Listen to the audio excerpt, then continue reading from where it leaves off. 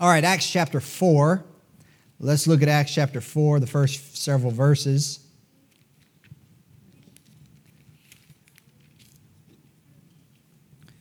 Verse number 1 of Acts chapter 4.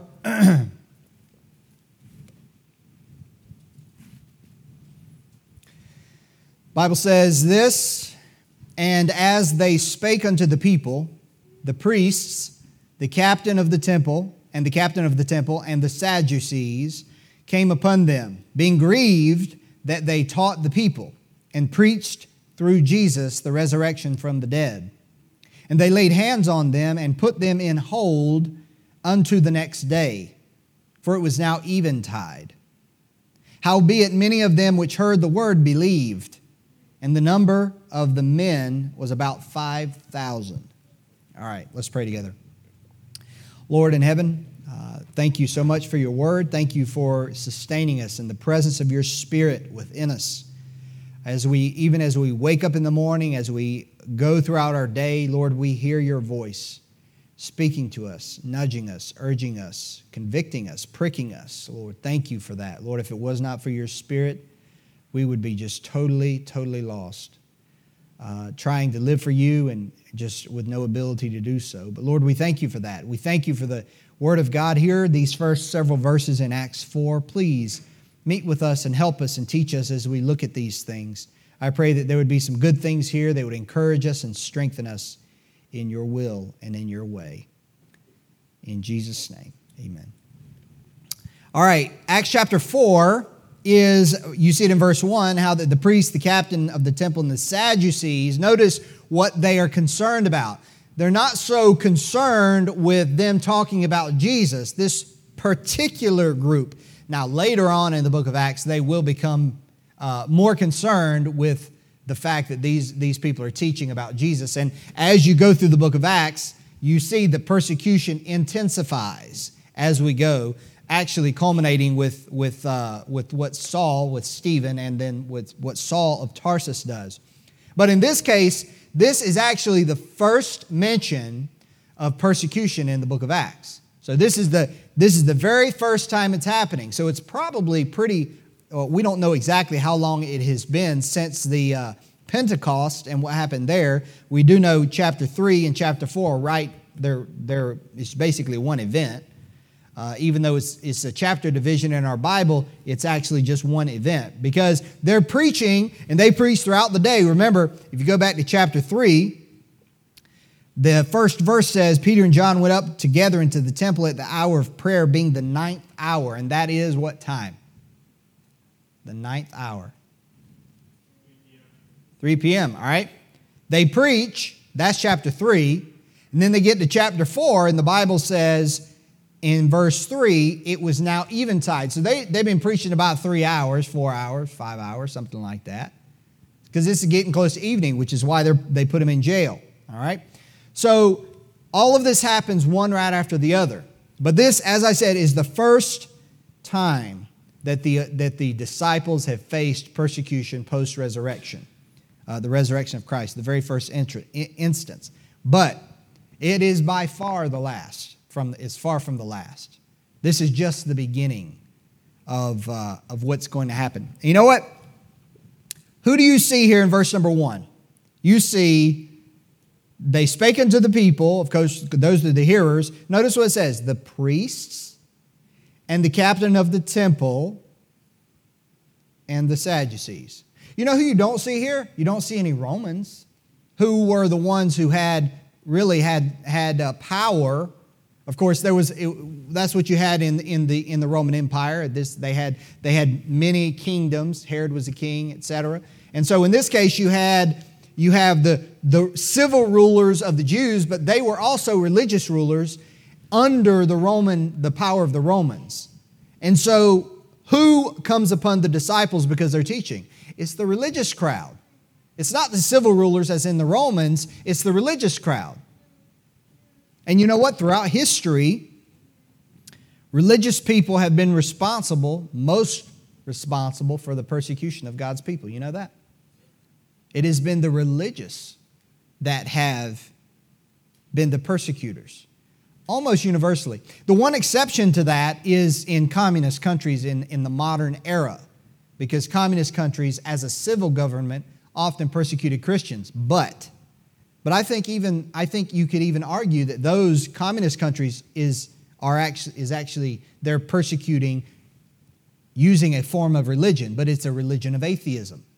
It's a religion in which faith at all is banned. And because most civil governments in history have recognized religion in some way, fashion, or form. In Cambodia, they have a Buddhist religion, and so they recognize Buddhism as well as Islam and Christianity and things like that. But in these communist countries, we think of them as non-religious, and of course, communist countries they've spilled a lot of Christian blood over the years, not just Christian blood, but other blood too. But they're not really non-religious. And you see it in our country. You see the people that are more of a socialist ideology. And if they had their druthers and they were given the opportunity to say, fine, you get to choose what form of government we have, you know what they would have? They would have communism. They would have the strictest form of communism. And you know who would be at the top of the party? Themselves. That's the way it always works. So, communists, though, and what underlies that, which is what we see in our country, the ideology that's present is a religious ideology. It has religious fervor. That's why Brother David goes out there, and I saw that Kiwani was featured by Libs of TikTok. Some of you know what that is, but Kiwani, I don't know how to describe her, but anyhow, through the process of intersectionality. If you're not familiar with that, I'll explain it. Kiwani is not only pro-abortion, but she's also, pro-communist and pro-LGBTQ and pro-homosexuality and pro every other thing, because it's where those things intersect that these people have this. It's an ideology. Just like when you're a Christian, you have an ideology, right? We have an ideology. We're anti-abortion. We're pro-life. We're pro-Bible, we're pro-family, and all these other things that go along because we have our own intersectionality, if you know what I'm saying. In other words, those things kind of go together.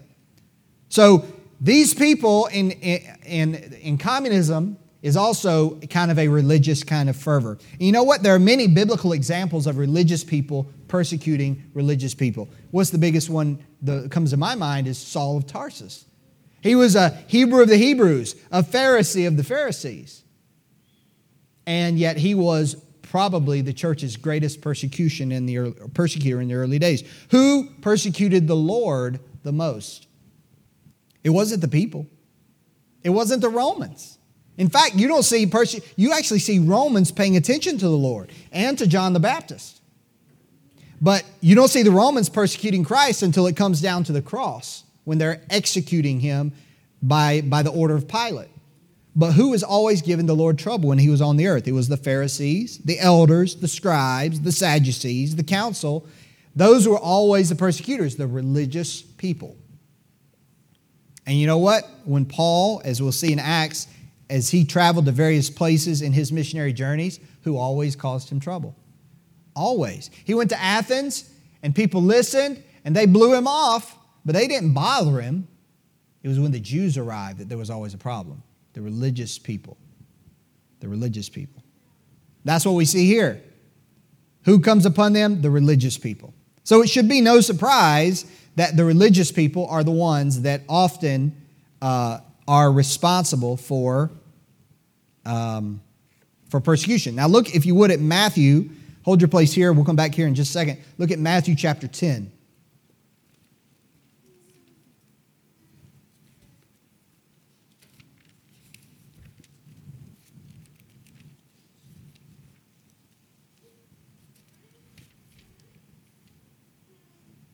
So this idea,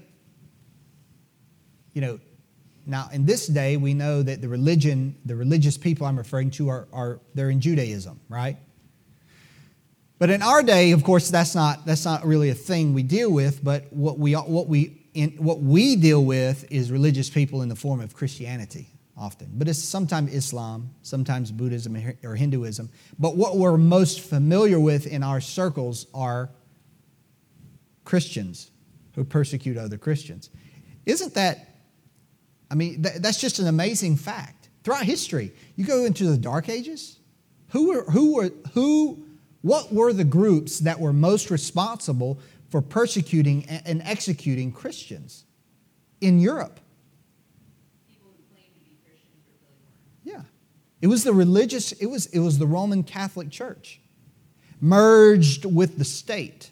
That was who did it. You go to Islam, Islam was not madly persecuting Christians. That's actually a kind of a modern thing. Within Islam, there is a carve-out for Christians. They call Christians people of the book. So you have the heathen, you have the people of the book, which include the Jews, and then you have the Muslims, the ones who are in Islam. But the Christians are actually, they're not bothered by Muslim and Muslim ideology. It's only of late that really became an issue, which in the last few centuries. But before that, Islam did not bother Christians all that much. They tax them and they don't treat them equally, but it wasn't like they were hunting them down like they do now. But they were doing that in Europe. How you could claim to be a follower of Christ while at the same time hunting people down to murder them that believe in Christ. That's just unbelievable. That's unbelievable, especially knowing what Christ said. Matthew chapter 10, verse number 16. The Bible says this. I'm in chapter 9. Here we go. Behold, notice what the Lord says. I send you forth as sheep in the midst of wolves. Be therefore wise as serpents and harmless as doves. But beware of men, for they will deliver you up to the councils, and they will scourge you in their synagogues. And ye shall be brought before governors and kings for my sake, for a testimony against them and the Gentiles. Notice that? In verse number 16, the Lord says that He is sending us. That is an active command. In other words, the persecution is not incidental. He's sending us into the middle of it. So if you think about it, the Great Commission, and I know, as I said in Sunday school, there's not many of us that experience real persecution. And that is, to a large degree, thanks to the environment and the country that has traditionally exalted liberty. But really, going back, listen, we're not, and I'll say more about this in a second, but we're not just American Christians. We're biblical Christians. So we don't look at the United States for our guidance as to these things. We look at the Scripture, and the Lord here says, I'm sending you forth. I know there's wolves, and I'm sending you into the midst of them. We are sent forth into the midst of opposition by His express command and with His full knowledge. The Lord knows where we're going. He's telling us in advance. And the fact that the Lord foretells us demonstrates to us, listen now, the fact that the Lord sends us into the midst of wolves, beware of men, persecutors, oppressors, those who are hostile, that tells us that the Lord expects Christianity to exist in an unfriendly environment. See, Christianity is not only to exist in an environment where it's friendly, but the Lord knows and the Lord commands that it exists and prosper in an unfriendly environment. So, it should not surprise us when we also face persecution either for our faith, and more that's happening, or because of our righteousness, our desire to please God. It shouldn't surprise us because the Lord told us that would happen. Now, that doesn't mean it might not surprise us, but that doesn't mean it necessarily pleases us. Now, look at verse 17. The Bible says this, but beware of men, for they will deliver you up to the councils, and they will scourge you in their what? What's that say? What's a synagogue? Is that not a religious center?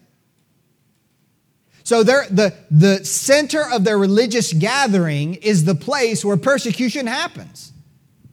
Just like what I just said. We saw it in Acts chapter 4. We see it here. The Lord foretells us in advance that they're going to be persecuted in the synagogue. So it's no surprise that the religious people are the ones doing it. And then you get down to verse 18, and you should be brought before governors and kings for my sake, for a testimony against them and the Gentiles. That's persecution that comes in the form of the civil powers, not religious powers. So you have the religious people in verse 17, and the civil powers in verse number 18. You know what? You know what's funny? I realized in Cambodia, that was true. The civil, and I know this is not true everywhere. You know, in some countries that are like, for instance, in Laos or in Vietnam, you would have or China, you would have a lot of trouble with the civil powers.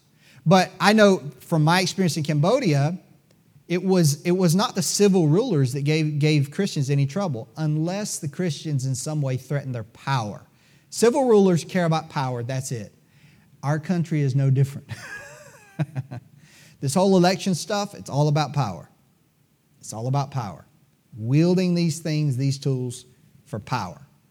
So if you don't touch their power, generally they often will leave you alone. But the religious, oh no, that's a whole different ball game. And that was where in Cambodia it often created problems. And there's other factors as well, but often it was those that were most strictly adhering to Buddhism that caused the persecuted God's people the most. All right, let's look at John 15.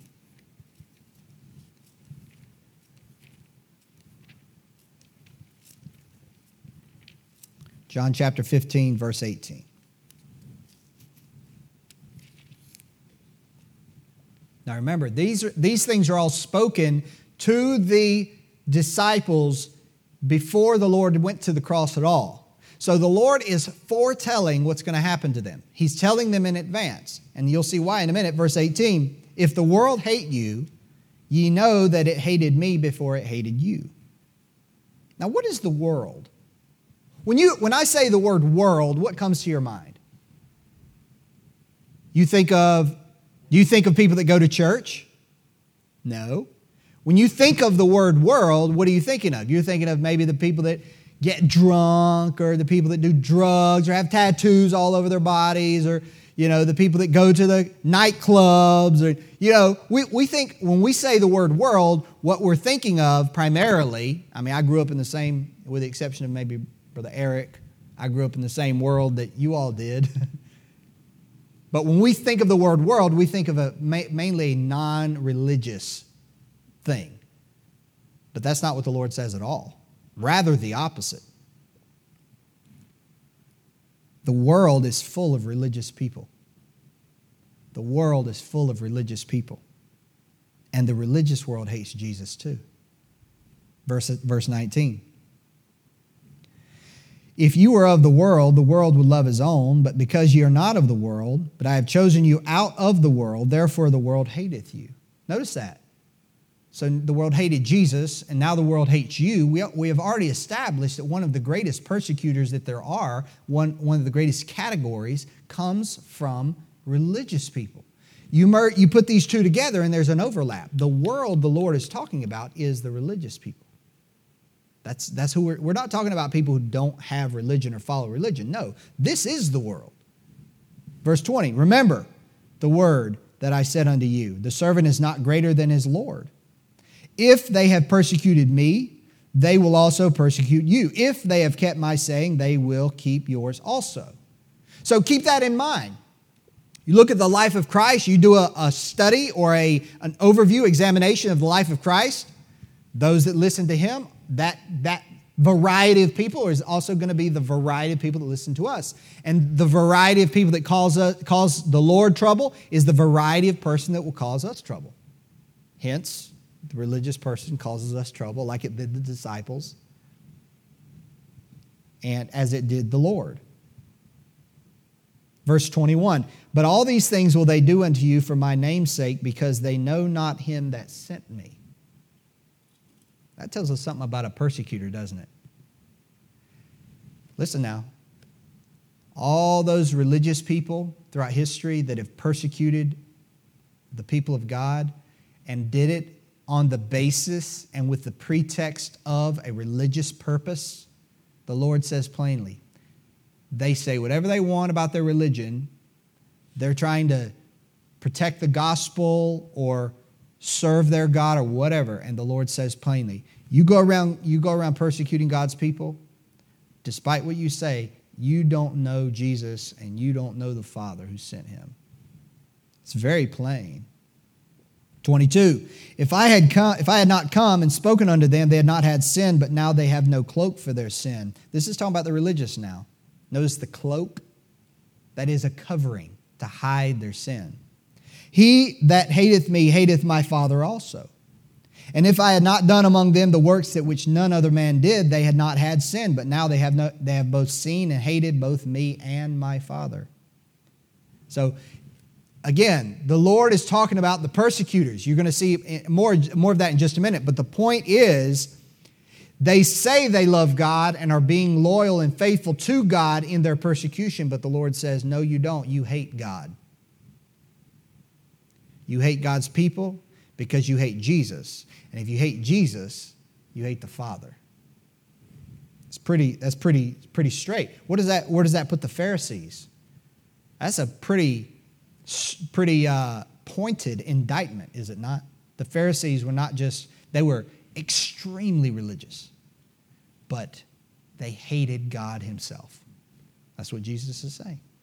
Verse 25, but this cometh to pass that their word might be fulfilled, that it is written in their law, they hated me without a cause. Now, it has a quotation from the Psalms, but here's the thing, Psalm 35, but listen. Notice it says, they hated me without a cause. It is a reference to the persecution and the hatred that the religious Jews, had for Jesus. But notice it says, without a cause. Without a cause. I'm going to read you a couple of verses in 1 Peter.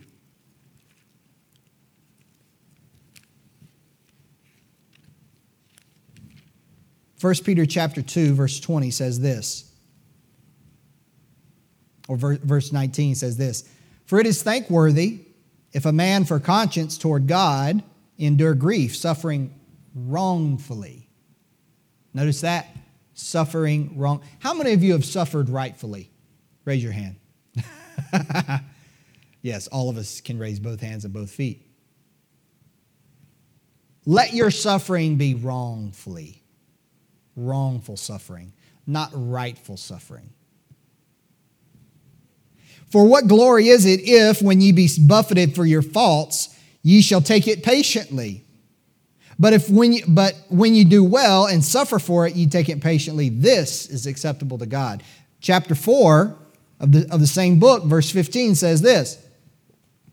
But let none of you suffer as a murderer, or as a thief, or as an evildoer, or as a busybody in other men's matters.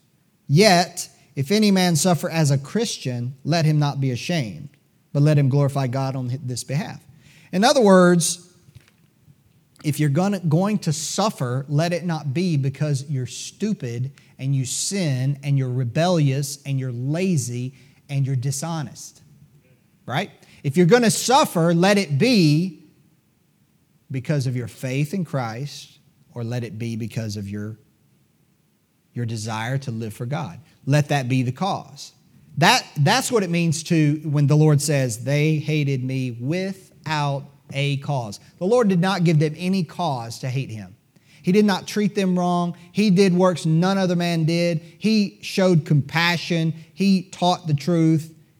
There was no fault. And let there not be a fault in us. You know, if your boss reproves you because you're on your phone at work instead of working, you're not being persecuted, even if you're reading your Bible on your phone. Well, I was listening. I was watching Benny. You better not be watching Benny Hinn.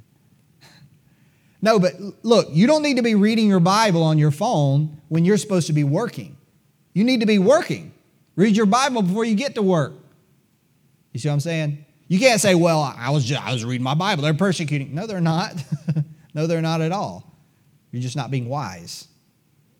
And so you're being buffeted for your faults rather than for righteousness. Let's go back to John. It says this, verse 26, "But when the Comforter is come, whom I will send unto you from the Father, even the Spirit of truth, which proceedeth from the Father, he shall testify of me."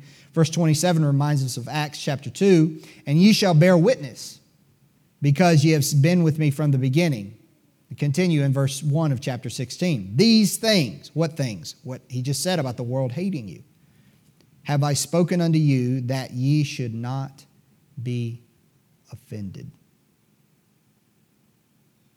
Now, I'll come back to that once we get down to verse 4. Notice what it says in verse 2. "They shall put you out of the synagogues." There's that world that hates Jesus, chapter 15, verse 18. "Yea, the time cometh that whosoever killeth you will think that he doeth God service." Is this a religious person or not? Puts you out of the synagogue. You ain't in our church. Seeks to kill you. Listen, kill you. The Lord said, "No murderer hath eternal life abiding in him." That's what the Lord says.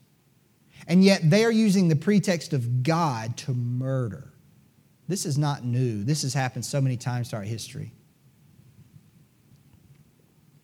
You know what? This is another reason why this is an important point to make.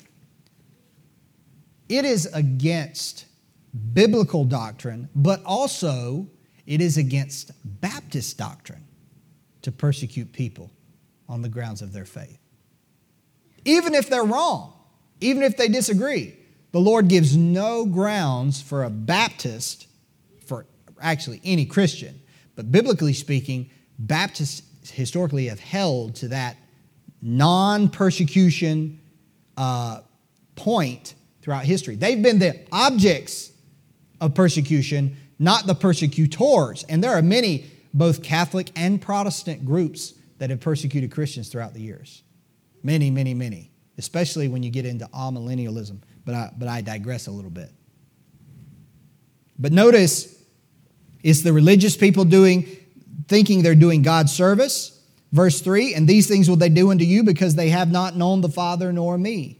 There's the reason. Verse 4, "But these things have I told you, that when the time shall come, ye may remember that I told you of them.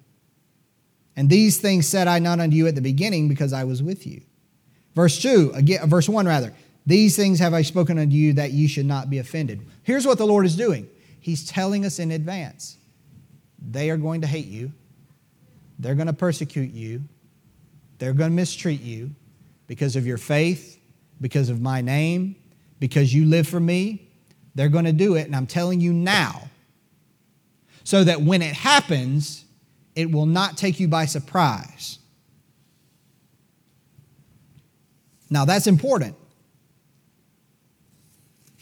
Because sometimes, if we have a false expectation about the way people should treat us because of our faith, and this is where I want to make a point about American Christianity.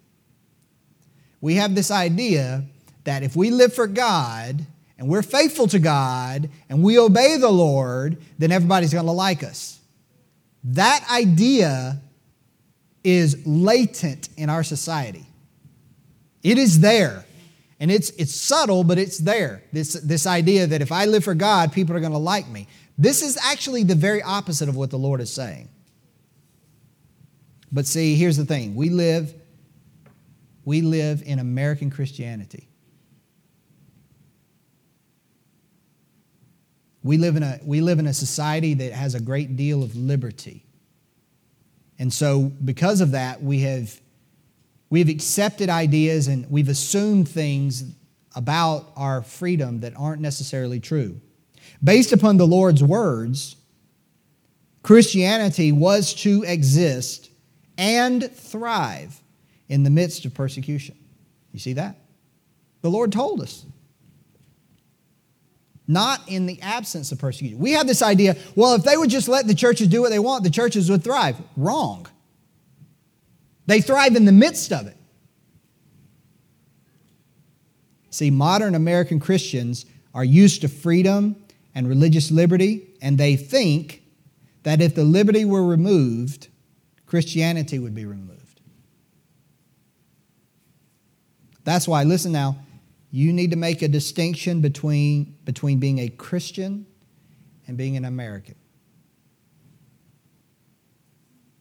What would we do if the land of the free all of a sudden started oppressing God's people?